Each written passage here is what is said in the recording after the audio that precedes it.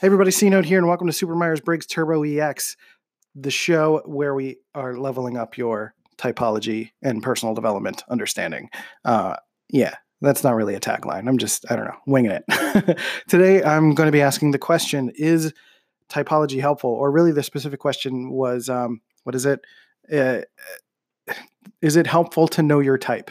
Yes, that's what I want to talk about. So I talk about, is it helpful to actually know your type?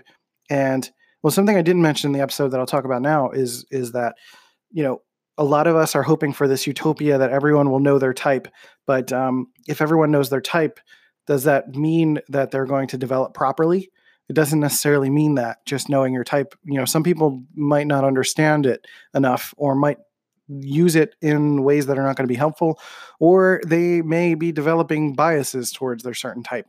So we're going to break that down, talk about all that in specifics. I share a little bit of my story as to why I started learning typology. So we're going to break that down today on Super Myers-Briggs Turbo EX. Let's go. Okay.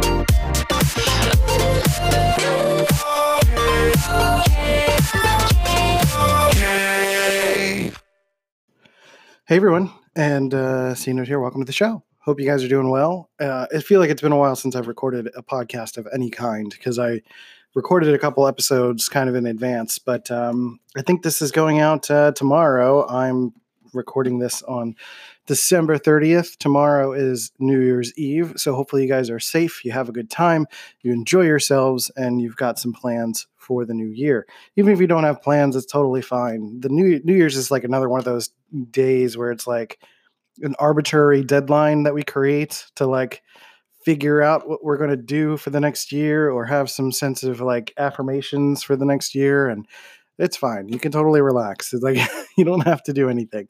It's kind of like my theme in life, I guess, is like you don't have to do anything.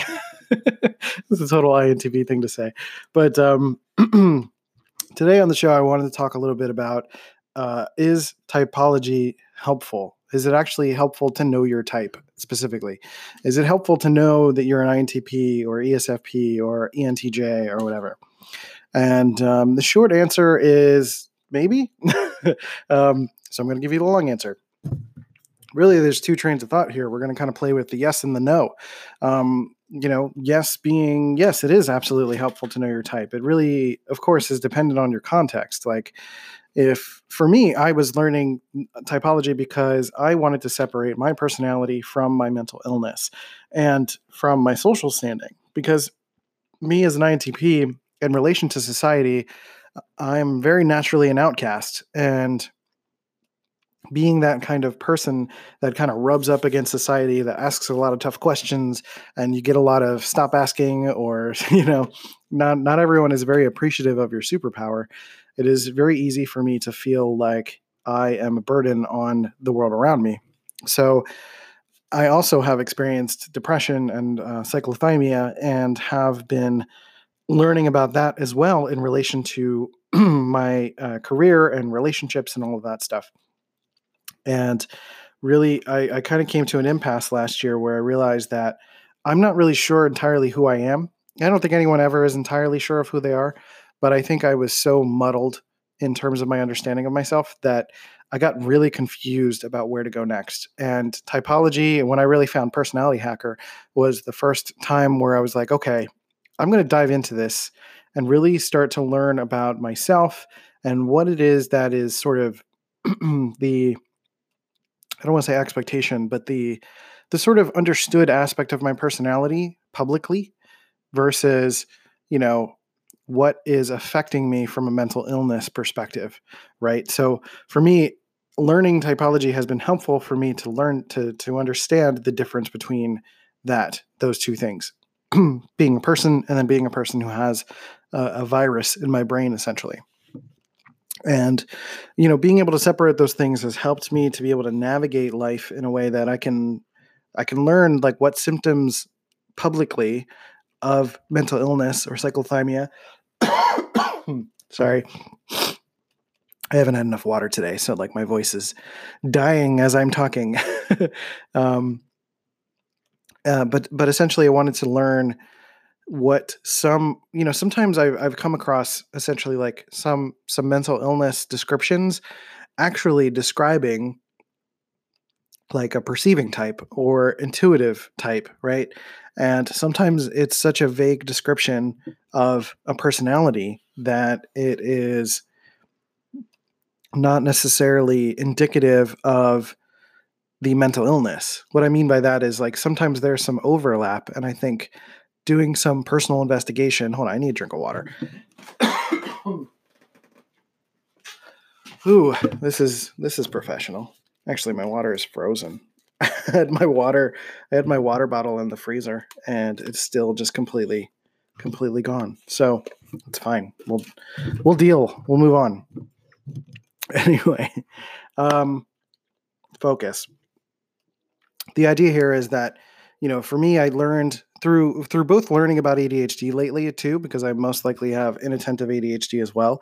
I've been learning that some expressions of ADHD or mental illness overlaps with the, misconception of mental illness in relation to society's expectations. What I mean by that is like sometimes someone will describe disparate thoughts and ideas, which is essentially intuition, as something that's a part of mental illness when it is not. That is something that other people experience who do not show or talk about mental illness symptoms in terms of depression, dysthymia, or hypomania, or anything like that, right?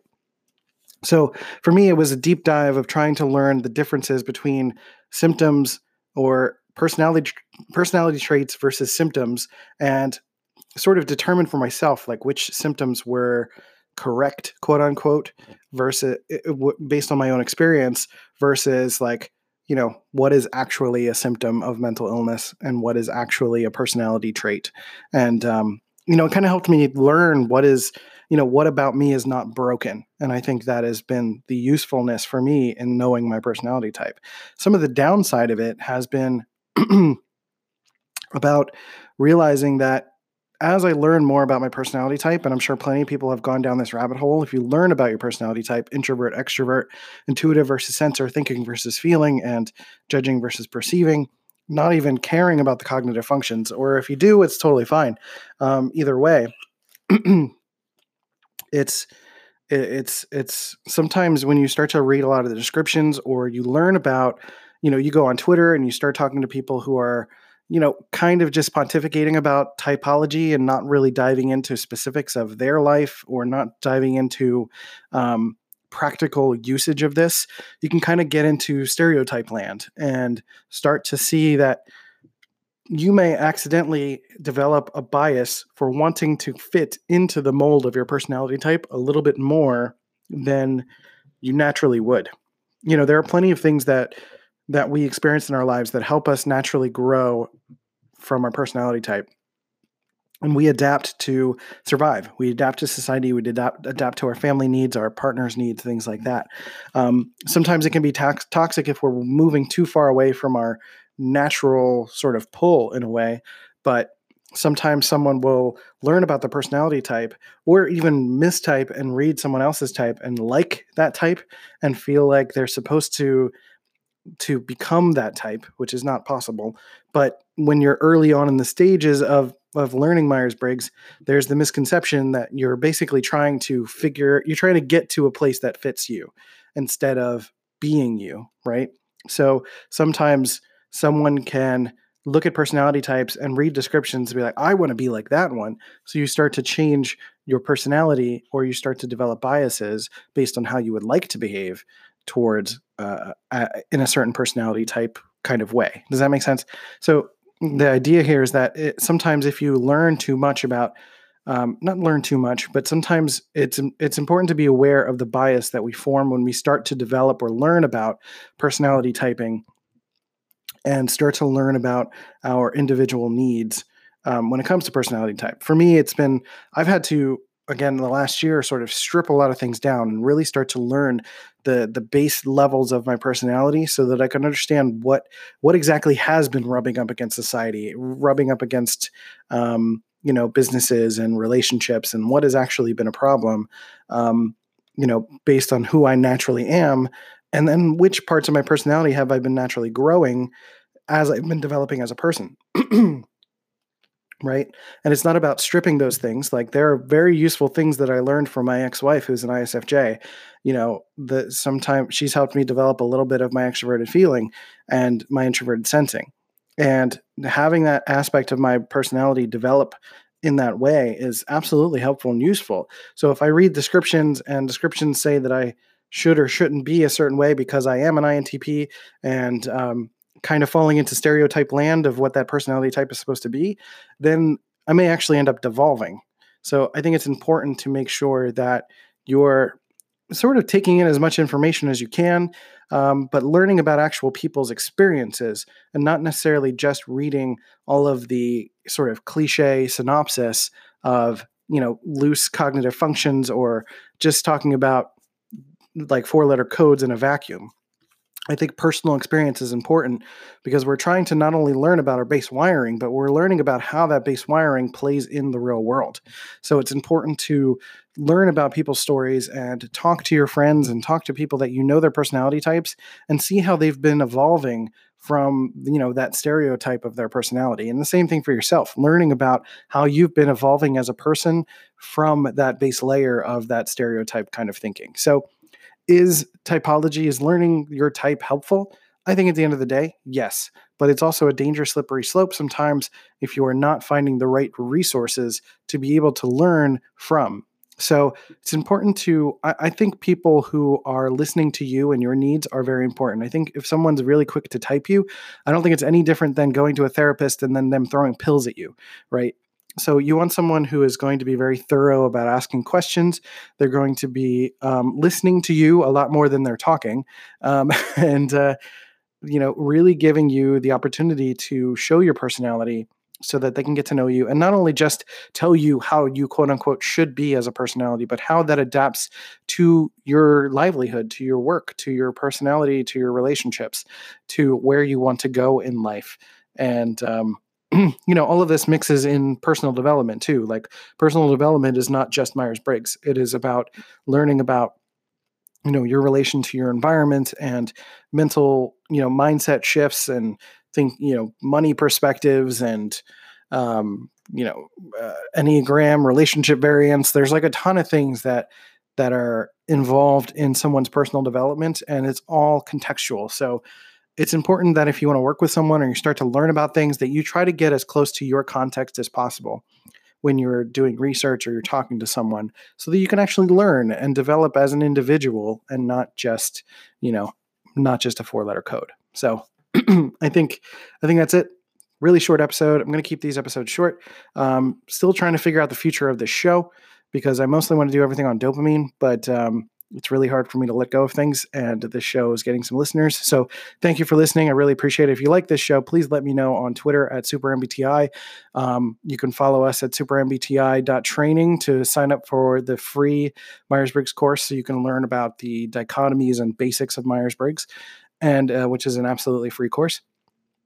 And, subscribe to the show, leave a rating and review and all of that good stuff. Share it with your friends.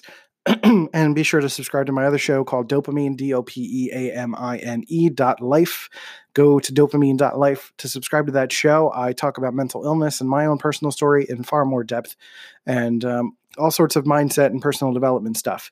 So this show is probably going to shift over to that, where I can talk a little bit more about, a little bit more broader topics, not just Myers-Briggs, because I don't want to come on here and just talk about functions and types and stuff. And if I do stop this show, I will do an episode to let you guys know that is what's going to happen. So, but I liked this topic enough that I wanted to do an episode. So thank you for listening. Thank you for being here. I appreciate you guys. Take care of yourselves and each other, and I'll catch you next time on Super Myers-Briggs Turbo EX. See ya. Hey, thanks for listening to Super Myers-Briggs Turbo EX. We're going to help you with Myers-Briggs and all that fun stuff. And if you want to jump straight into the advanced course, go to supermbti.training. If you want to check out my other shows, go to dopamine.life for my mental health podcast, and you can go to cnote.show to check out the media podcast. So if you love this show, go to anchor.fm/supermbti and leave some love, leave a review, share it with your friends, all that good stuff. And most of all, thank you for listening to Super Myers-Briggs Turbo EX.